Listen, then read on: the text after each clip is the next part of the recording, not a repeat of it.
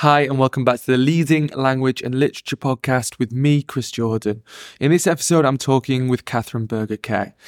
Kaye is president of CBK Associates, ABCD Books, and travels globally to provide professional development on the likes of service learning, 21st century competencies, and environmental sustainability. She's also the author of The Complete Guide to Service Learning, Going Blue, and Make a Splash, which are student guides to protecting our oceans, lakes, rivers, and wetlands. In addition, she also has authored a range of books for the How to Take Action series, which is aimed at guiding students through the issues of hunger, homelessness, and climate change, to name but a few.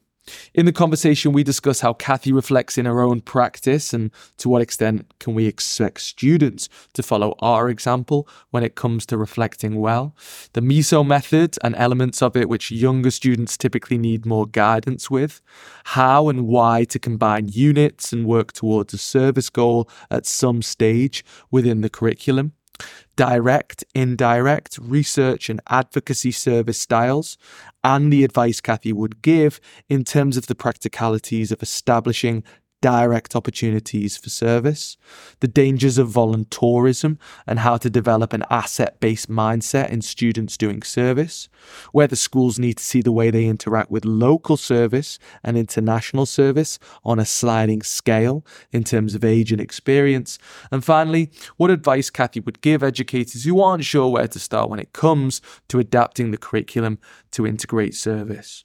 Thanks again to Kaye, who is nothing short of a legend in this field, for speaking with me today. I was overjoyed to have some time to pose the questions, which you may pick up on through my sometimes overzealous phrasing of the questions themselves.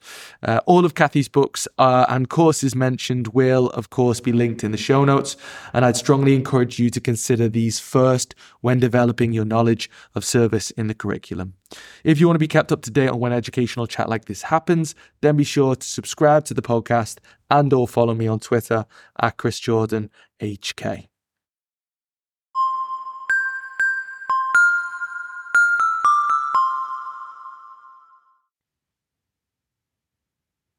Okay, Kaye.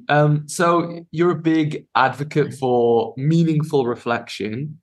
How do you reflect in your own practice, in your own job and life and such? And to what extent can we expect students to follow our example when it comes to reflecting well? Do they need to be taught in a different way to the way that we personally reflect? Or what's your opinion on that? That's a great question, Chris. You know, when I talk about reflection in workshops and such, I remind people that I actually ask that question, how do you reflect in your own life?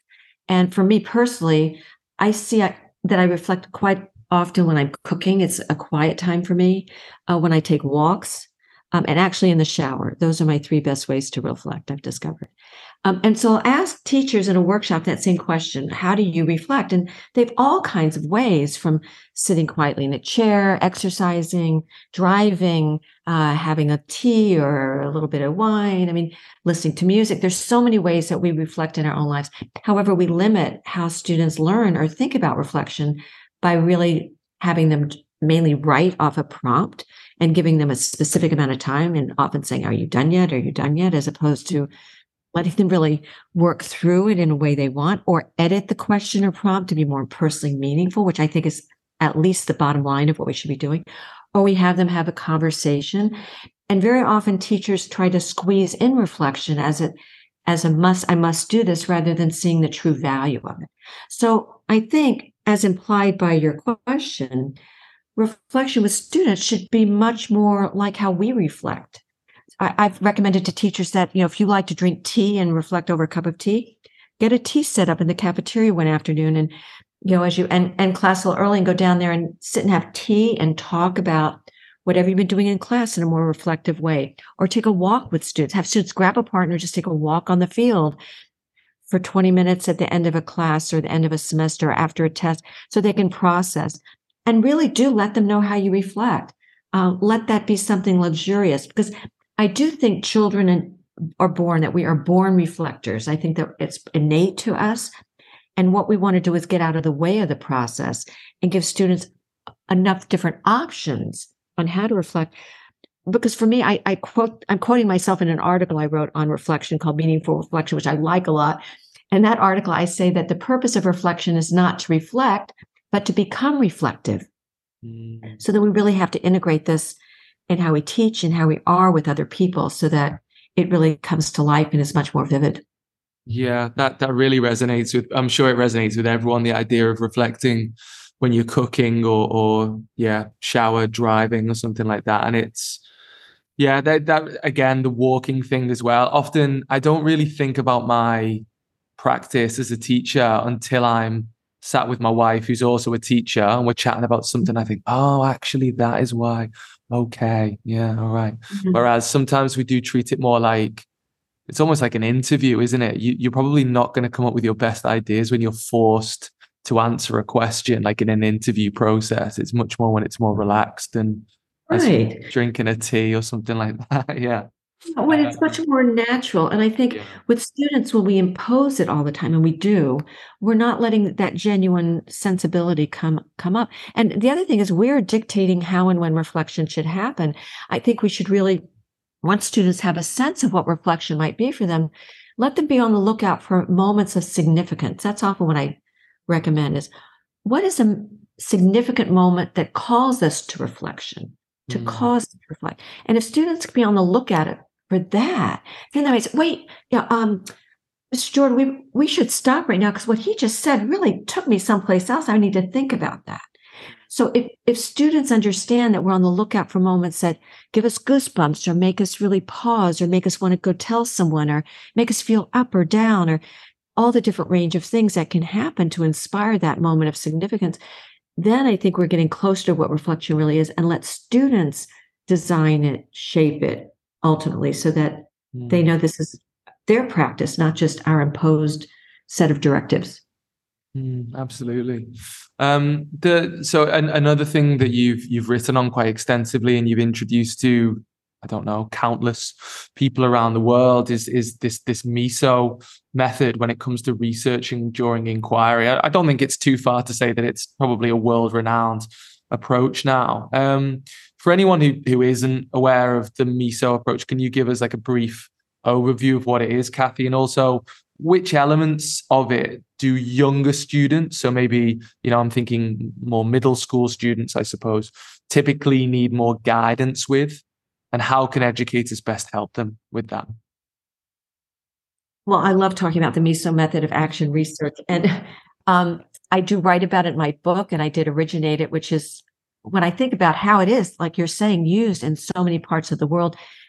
I'm thrilled because this will last, forever, because it's such a great technique. Because students typically think that we research by Google, but Google is a search engine. To research means to look again and add to the body of knowledge. So MISO represents 4 different styles of doing research, using media, which can, of course, include the internet, but it can also include maps, which I love, books, podcasts, like you're doing, blogs, photographs, billboards, things written on a t-shirt, any form of media. An interview is with a person who's got a level of expertise on a topic. And we're so fortunate because of, the internet, we can interview people all over the globe. And I've interviewed, for example, 40 authors about why they wrote their books, because that's something I'm interested in, and I've written about that. So people do love that interchange. So finding an expert to interview. And when you do interview an expert, you often find content that's not even on the internet yet. And then survey is when you're asking maybe 10 people who run food banks or people who were just walking down the street to ask their opinion. So it's a different style of questioning and really builds good question asking skills. And O is for observation or experience, where we set up, we always want students to be more observant of what's around them. So, for example, rather than writing home from school looking at their cell phone, they might look out the window and consider how many stray dogs they see. So we want them to be more observant always. So it's interesting when you just asked me which element would be best with younger students. I thought you were going to say kindergarten. Oh, okay. And I have the same answer for kindergarten as I do or middle school or high school or university, and that's all of them. The only thing is you just review them more one at a time when their kids are younger. So for example, if I'm doing a unit on energy with middle school students, I'll stick with middle school because that's what you brought up. Let's say we're doing a unit on energy. I'm asking you now, Chris, which of the four methods would be best to use if you're studying energy? Suppose, I mean, you could make an argument for all of them, really, but I mean, observation comes to mind straight away in terms of the way that we expend energy and stuff. But yeah. Right. So they might focus on observation doing energy as a focal point, but still use some of the others, but make observation the most. And then if the next unit has to do with, let's say, refugees, maybe they want to do more interviews. So you can highlight so that during the course of the year, they have exposure to all of them and call that. And you do the same thing with kindergartners. You give a kindergarten kid a clipboard, you gave them power. They can go survey anybody. So that's a fact. So it's just how you do it. So that as students, for example, if they were learning this, individually and then combining them in different ways, all through grades 6 to 10, for example, when they get to their extended essay, using MISO to do their extended essay in a diploma program would be natural for them to say, well, I can't just use the internet. I'm going to interview people. And they would really embrace this as a very concrete and effective way to do research. And you can use this all the way. I've taught this at universities because there's such little real research going on. Plus, you don't want your professor or your teacher to know everything you're writing about. And by you can add humor when you're interviewing someone. So anyway, these are really great strategies. I have a lot of free resources to download on my website about it. So MISO is the way to go. Yeah, 100%. I think particularly the idea of interview survey and observation, that the leap to Google is often like very quick, and Google definitely is a powerful tool. But I know that I saw Dan Willingham a few months ago post about like an upcoming book that's going to come out. I don't think he's written it, but the authors escape me now, and it's a book about like how students should be using the internet effectively to do research. And just the pure premise of that underlines how, although an incredibly powerful tool, it's not necessarily the be all and end all. And sometimes it is better just to get the kids to go and interview their grandparents about the idea of, where do we come from, and, what kind of culture or background do we have, rather than Googling that. It seems like much more powerful to kind of approach people in your immediate community sometimes. But there was a chemist. I just want to add this one note. There was a chemistry teacher who the students were going to be painting some murals to go on the ceilings in rooms in hospitals, some quote art for hospital rooms. This is a longer story, but they were so concerned about the paint. And though it said non-toxic, they wanted to make sure that it would be okay for a hospital. So they called the company and they interviewed a chemist. Now, the teacher says she'd been teaching chemistry for 18 years and never had the students talk to a chemist. So that's kind of ridiculous when you think about it. So why couldn't we interview a statistician if we're studying statistics to really understand how they use it?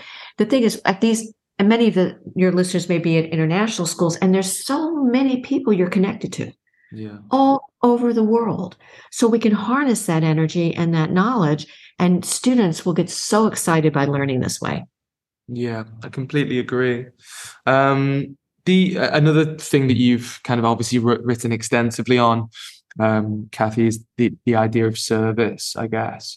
And one thing I've heard you speak about, and also I've seen you write about, is this idea that you can maybe combine units and work towards a service goal at some stage. So to reword this question, I think one thing that I think teachers see in terms of when they come into like an IB school or I suppose any kind of school, but in my personal experience, it's IB, and they know that, the gold standard or an amazing thing to aim for is, can we make the assessment or the endpoint somehow tied to service? But one thing I've heard you speak about before is the idea that the service can be like ongoing. It doesn't have to be at the end of the unit. In fact, if you put it at the end of the unit, it can often be, it can feel like it's not the most important element of of the sequence, I suppose, or something like that. And an even more interesting thing that I saw you or listened to you speak about was the idea that why can't multiple units add up to the point where you do a service at the end? It doesn't have to be, unit one, service one, unit two, service two, so to speak. So what do you see as the most beneficial approach when it comes to combining service within the academic curriculum meaningfully? There's so much you just said, so I'm going to just unpack it. No, it's great that my mind is just really going in wonderful directions. I've luckily been taking a few notes. So there's a lot going on here. One of the things I'll just briefly say is that for me, when people want to do something with service and add that as a key component of their class, they can get very overwhelmed. I see this a lot. Like, how am I going to do all this and add service? And so I think when we can really kind of take a deep breath, literally, and look at how the 5 stages of service learning can, just as you're describing, extend over more than one unit, we don't feel the time pressure, which is what teachers often say. It's just too much pressure. I don't know how to do everything. So what I often model when I do, on-site visits or even remote, helping remotely help people learn how to develop service learning units within their curriculum, is that, for example, if you're doing an all about me unit as the first unit, that's a great time to do the stage of investigation. Because just as a quick note for the listeners, there are 5 stages of service learning: investigation, preparation, action, reflection, and demonstration. So if you're investigating, knowing about yourself, that's a great way to start. So rather than trying to do an entire service learning experience in that first unit, you might really focus on in the investigation stage, learn more about yourself, issues you care about. And then as you move into the second unit, let's say it's about the natural world, that's a great place to with MISO to really do a lot of observation, but to really do preparation for taking action. So that you don't have to like, oh my gosh, I didn't finish it here. No, you don't need to. You can take the investigation, then move it into preparation. And now what you're also doing is connecting the learning across the whole year, which is so connected to brain research, which says that students are looking for connectivity in the brain, not there's a unit, there's a unit, there's a unit. So what we do is we really connect things in a really, I'll say the word holistic, but I really mean in a really intentional and purposeful way. And that really elevates things. So if, let's say they did in our natural world, they might find that there's an area of the school that's just really would be ideal for growing something, or that could be prepared as some kind of water garden or some kind of place for certain animals to thrive. So that could end up taking action there. Or maybe in the third unit is about energy, which we talked about before, and they really do a whole thing about energy reduction. So you could have it over 3 units, have investigation, preparation leading to action, and demonstration, reflection in the third unit. And maybe the 4th unit is something that would be ideal to do the whole thing. And with students having 1 or 2 experiences of service learning, really good service learning following these 5 stages, they're going to really know what the method is, because it's real important to include them in knowing what these stages are. And they're going to really be able to be much more of a leader or facilitator or a collaborator in doing meaningful work, both on their own and in other classes. So I try to take the pressure off so that people can see the possibilities.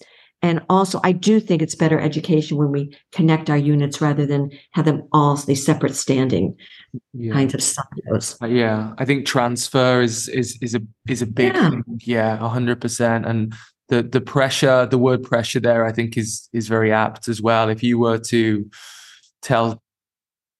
just to kind of look at the IB guide, or to look at the expectations of the MYP in isolation, then maybe you would feel the pressure to meet all these expectations. But speaking to an expert such as yourself, or an MYP coordinator in your school, if you've got one of those, or a DP coordinator, I think that's fantastic advice. This idea that you're building towards something. It's not that you need to fit it in every which way is possible. I think just like whenever you're teaching a student anything, you wouldn't start with the most kind of challenging or difficult element at the very beginning of the year. You would obviously build up to the point where they have cumulatively learned all the different skills and knowledge that they need and processes that they need to enact that kind of I don't know, final piece of Well, the puzzle. Yeah. there was one school I was working with, and they had 6 units. We just looked at them all. And the last one had to do with weather. But when I looked at the 5 prior units, they all had elements of weather in them. So to wait to talk about weather at the end, you've missed a whole cycle of weather as it changes wherever you live. So I just showed them how if you bring it at the beginning and you keep weaving in weather as you move through these units, by the end, they're weather experts, and they can do something much more dramatic and impactful that either teaches other people or sets something up or actually takes really meaningful action because they've been seeing how weather is part of the condition of natural elements or in art and outside installations. There were just so many. Once teachers started seeing it, they went crazy. Oh my gosh, this changes everything. And they get so excited and reinvigorated about learning. And that's what I'm looking for is how do we make sure our teachers are getting that sense of dynamic reinvigoration of an excitement for what we're doing. We've been through a lot over the last few years, and it's real important that we really take care of our teachers as well as our students so they can do their best work. Yeah, I agree. So another paradigm that you've sort of advised on for the IB directly, and I know Kathy, is this idea of like the different types of service, so to speak. So this paradigm of direct, indirect, research and advocacy. I think it's a really great way to conceptualize service options as teachers or classes.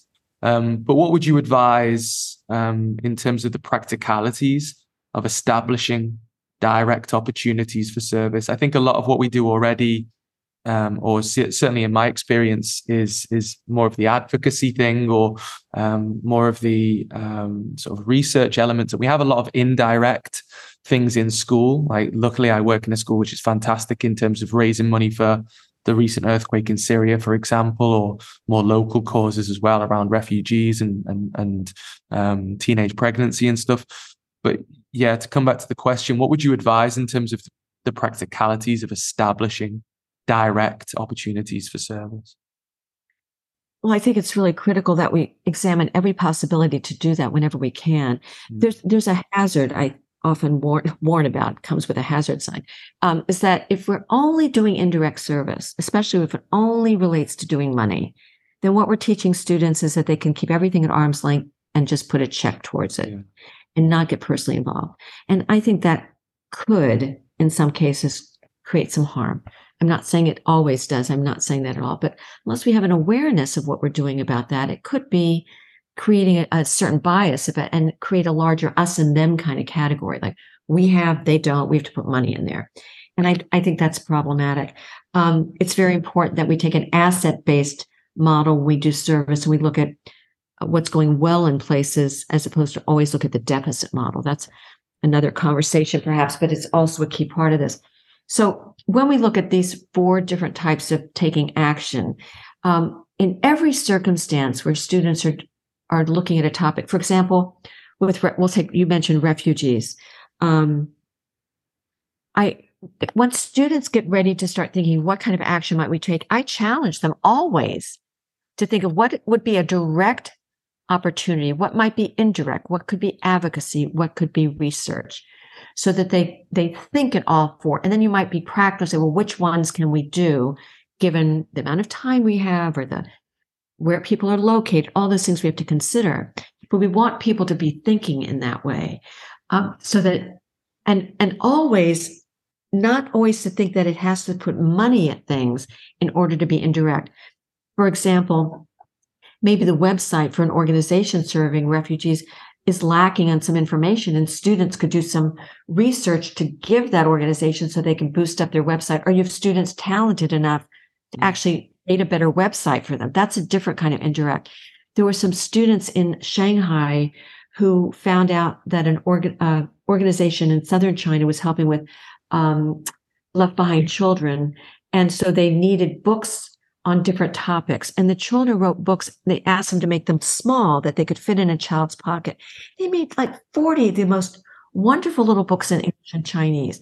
So it doesn't always have to be money. I think we have to really move away from that as the only option. And we have to look at ways that we can connect with people even virtually if we can't get there because of different kind of situations. But what can we do? What things are in our own backyard that we can meet with people and interact with them? So there's so much that can happen when we work with people, with the planet directly, or with animals that you can't get if you're just delivering something or not interacting. So I think we have to look at that as part of our responsibility. In the same way, getting on an airplane and flying somewhere to do service in a locale without looking at what you could do in your own neighborhood or own backyard, I think is a problem. And I even heard a really strong service advocate in Argentina say that. She said, there are too many kids who have wealth and privilege who would rather get on a plane and go fly somewhere to do service than taking action in our own community. So we really have to look at those biases and see what we're doing and why, and whether when we go somewhere else, that's really service or that's really investigation to learn about other cultures and communities. So I think there's a lot in this topic that we need to unpack. But I do think aiming for direct service when we can is really important. And then adding the other layers when we need to, have to, or want to is really the way to go. You bring up a really salient point there that leads me on to my next question, Kathy, around the idea of going abroad to do these services. We've had this kind of inconvenient or this sort of timely, I don't know if it's convenient or inconvenient in terms of reflecting on the way that we, use the aviation industry, and we're flying off to here, there, and everywhere, with COVID basically landing the entire planet's kind of fleet of planes. I wonder whether now that we personally, like in Hong Kong as well, we've only just really come out of one of the world's strictest quarantines about 6 months ago, and the masks are off now, and it's lovely. But as a school and as a city, I suppose we're all kind of now considering, are we going to get on a plane anytime soon and go 2 hours to Thailand? Or are we going to go, if it's a service opportunity, for example, if we're talking about schools rather than holidays, is it really kind of ethically okay to fly to Australia or fly to Japan or somewhere like that when, as you say, there are local causes that need attention too? And there's been some discussion in recent years about the dangers of voluntourism. And looking at your work and thinking about your work, that seems to chime a lot with your kind of dissuasion of seeing service situations as like with a deficit model. You talked about the asset model a moment ago. How do we go about ensuring that students provide benefits to a service situation, whether it's abroad or in the particular locale that we find ourselves in? How can we make sure that they're not coming at it from a deficit model, and instead of establishing or recognizing rather the existing assets that any such community has? I think that's where the MISO method really is so strong, is where we go into community and we use all these different methods to learn about that community. We interview people, we observe, we do surveys, we do all the different ways to learn in a much more authentic way rather than Googling what's going on in a place, because it's just not the same. A colleague of mine, Andy Dorn, it was a while ago now, teaches at NIST, and he took students to a remote area in, I believe it was Cambodia, and they spent a week there doing investigation. And when they came back to school, they realized they had to go back and do it again. That investigation to learn about others in respectful and mutual ways takes time. And that's really wonderful, because that's what we really want. We really want students to learn about others. We don't want students to leave a service experience and go, oh, I'm so glad I don't live like that. We want them to leave that service experience amazed by the ingenuity, the creativity, the way people work together, which may be lacking in their own experience. So unless we go in and say, well, what's going well here? And that's the question to ask. And the other thing that's really important is I've yet to go to a school, and I've been to schools all over the world, where students knew what the word assets meant. They don't know the word asset. So we have to say, what's an asset? I remember asking students at one school in Singapore, what's an asset? And they gave me all the learner profiles back. And I said, okay, now what's an asset? Imagine going into a poor community, the poorest community you can imagine. What are still the assets there? And they thought, the history that people bring with them, the different languages they speak, their respect and interaction with nature. Yes, all these wonderful things. So we go there and we get to see these things in real life. And we realize that having a cell phone is not the end all be all of existence, that there are other ways to connect and be part of nature and be part of a community. And we start seeing how people really work together, and that we're always, whenever we go somewhere, whether it's locally or on a plane, we are their guest. We're not there to save them. We may not even be there to help them. We're there to learn from and with them so that we can find meaningful mutual ways to take action together. So I'm not there to fix you. I'm there to learn together so we can do something that matters, that benefits both of us. So when students start understanding what assets are, then they can open their eyes to seeing them. And they're there. There's so much there.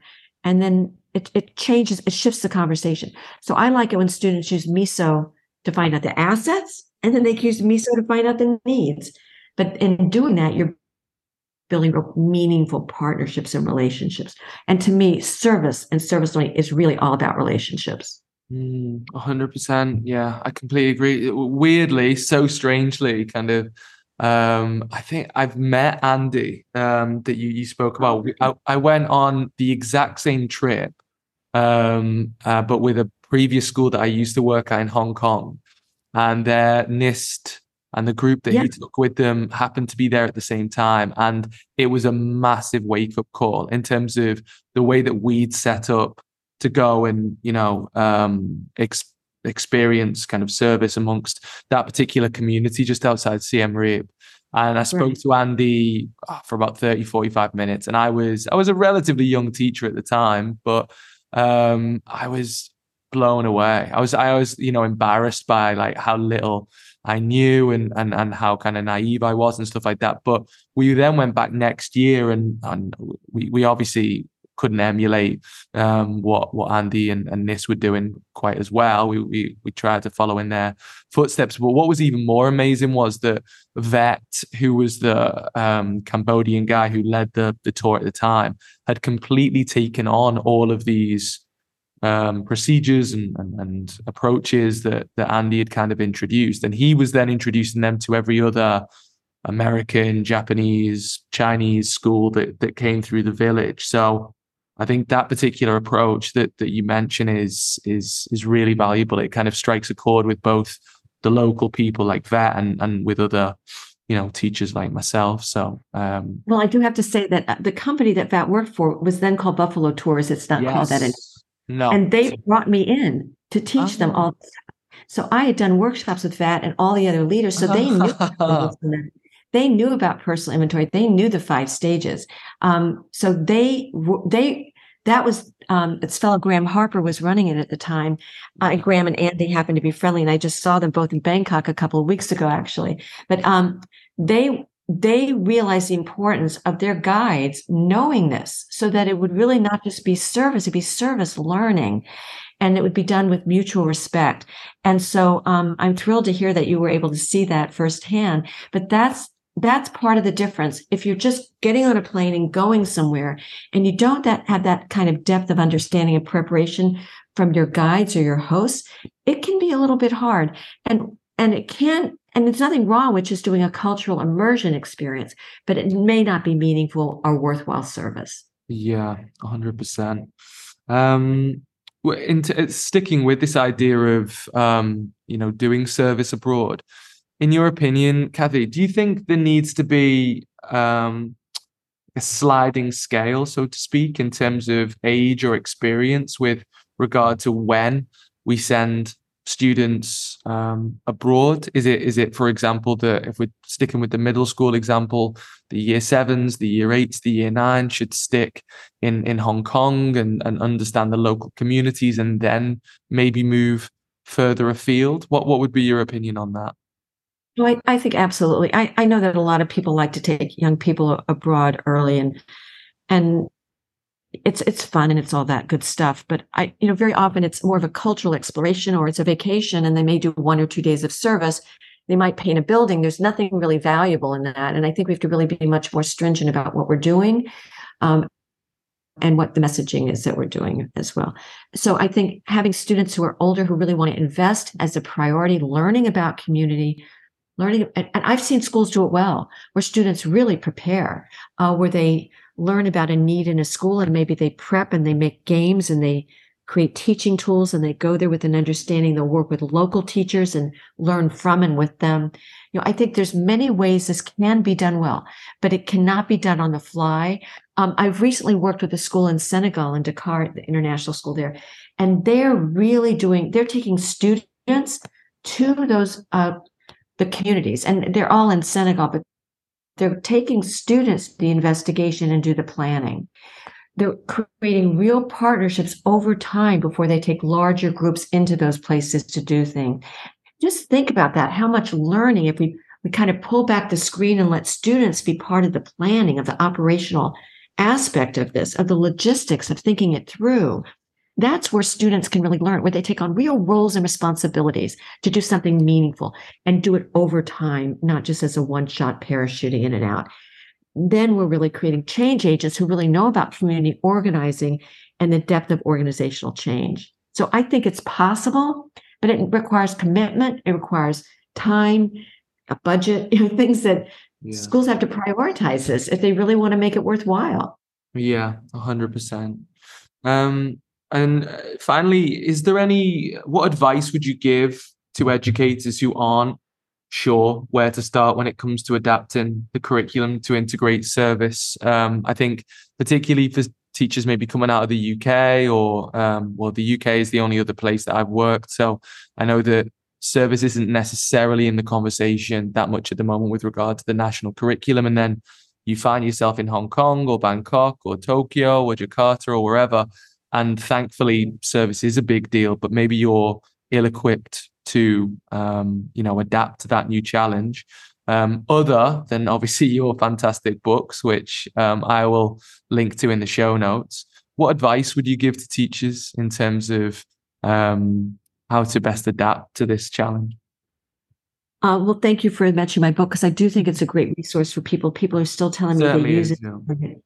Valuable, which I'm so grateful for. And I've 2 other books I wrote with Philippe Cousteau, Jacques Cousteau's grandson, on the environment, that are also helpful if people are going into that direction.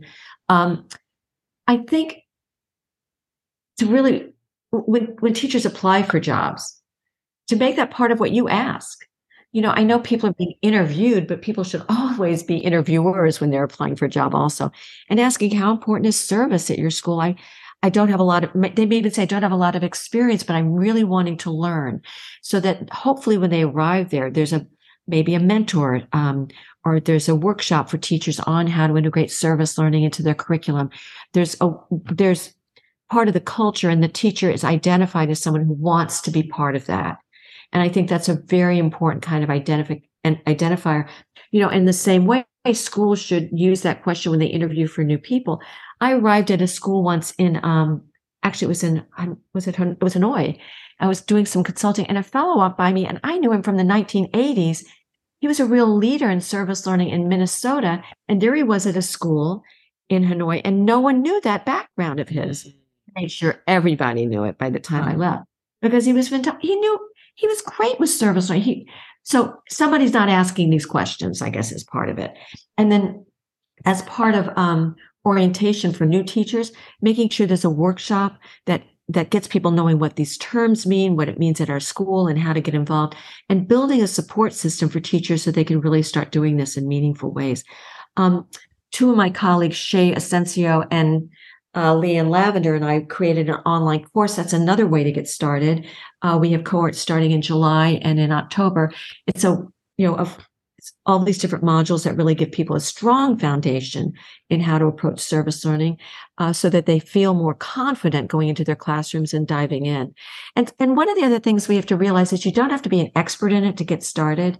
Learn what you can, and then just start working it out, and telling students, I want to figure this out together with you.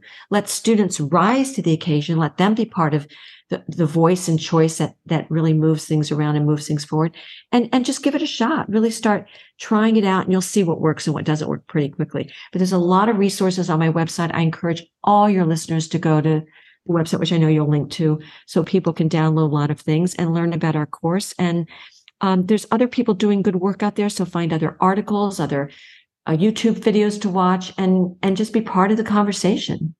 Yeah. Excellent. Excellent advice. So, particularly with regard to your own work, Kathy, I think that is an excellent place to start. But also not being afraid, as you said there, just to understand that, you know, it's a learning process. You don't have to get it perfectly right the first time around. No. Right. Obviously, you don't have to get it right. You just have to get it going. You just kind of, yeah, exactly right. Yeah. Because it's wonderful. I mean, there's so much learning. And I think that's the other thing is we become learners and students see us as risk takers. Yeah. And if learning done a lot through modeling, this is a great way to make it happen. Yes, 100%, 100%. Okay, well, I mean, the only thing that remains for me to say, Kathy, is thank you so much for giving up your time today, but also more broadly and more importantly, thank you for being, you know, one of, if not the leading voice when it comes to service in the curriculum in the States and internationally. And yeah, it's been an absolute, I'm really thrilled to speak to you today. And thank you so much for everything that you do.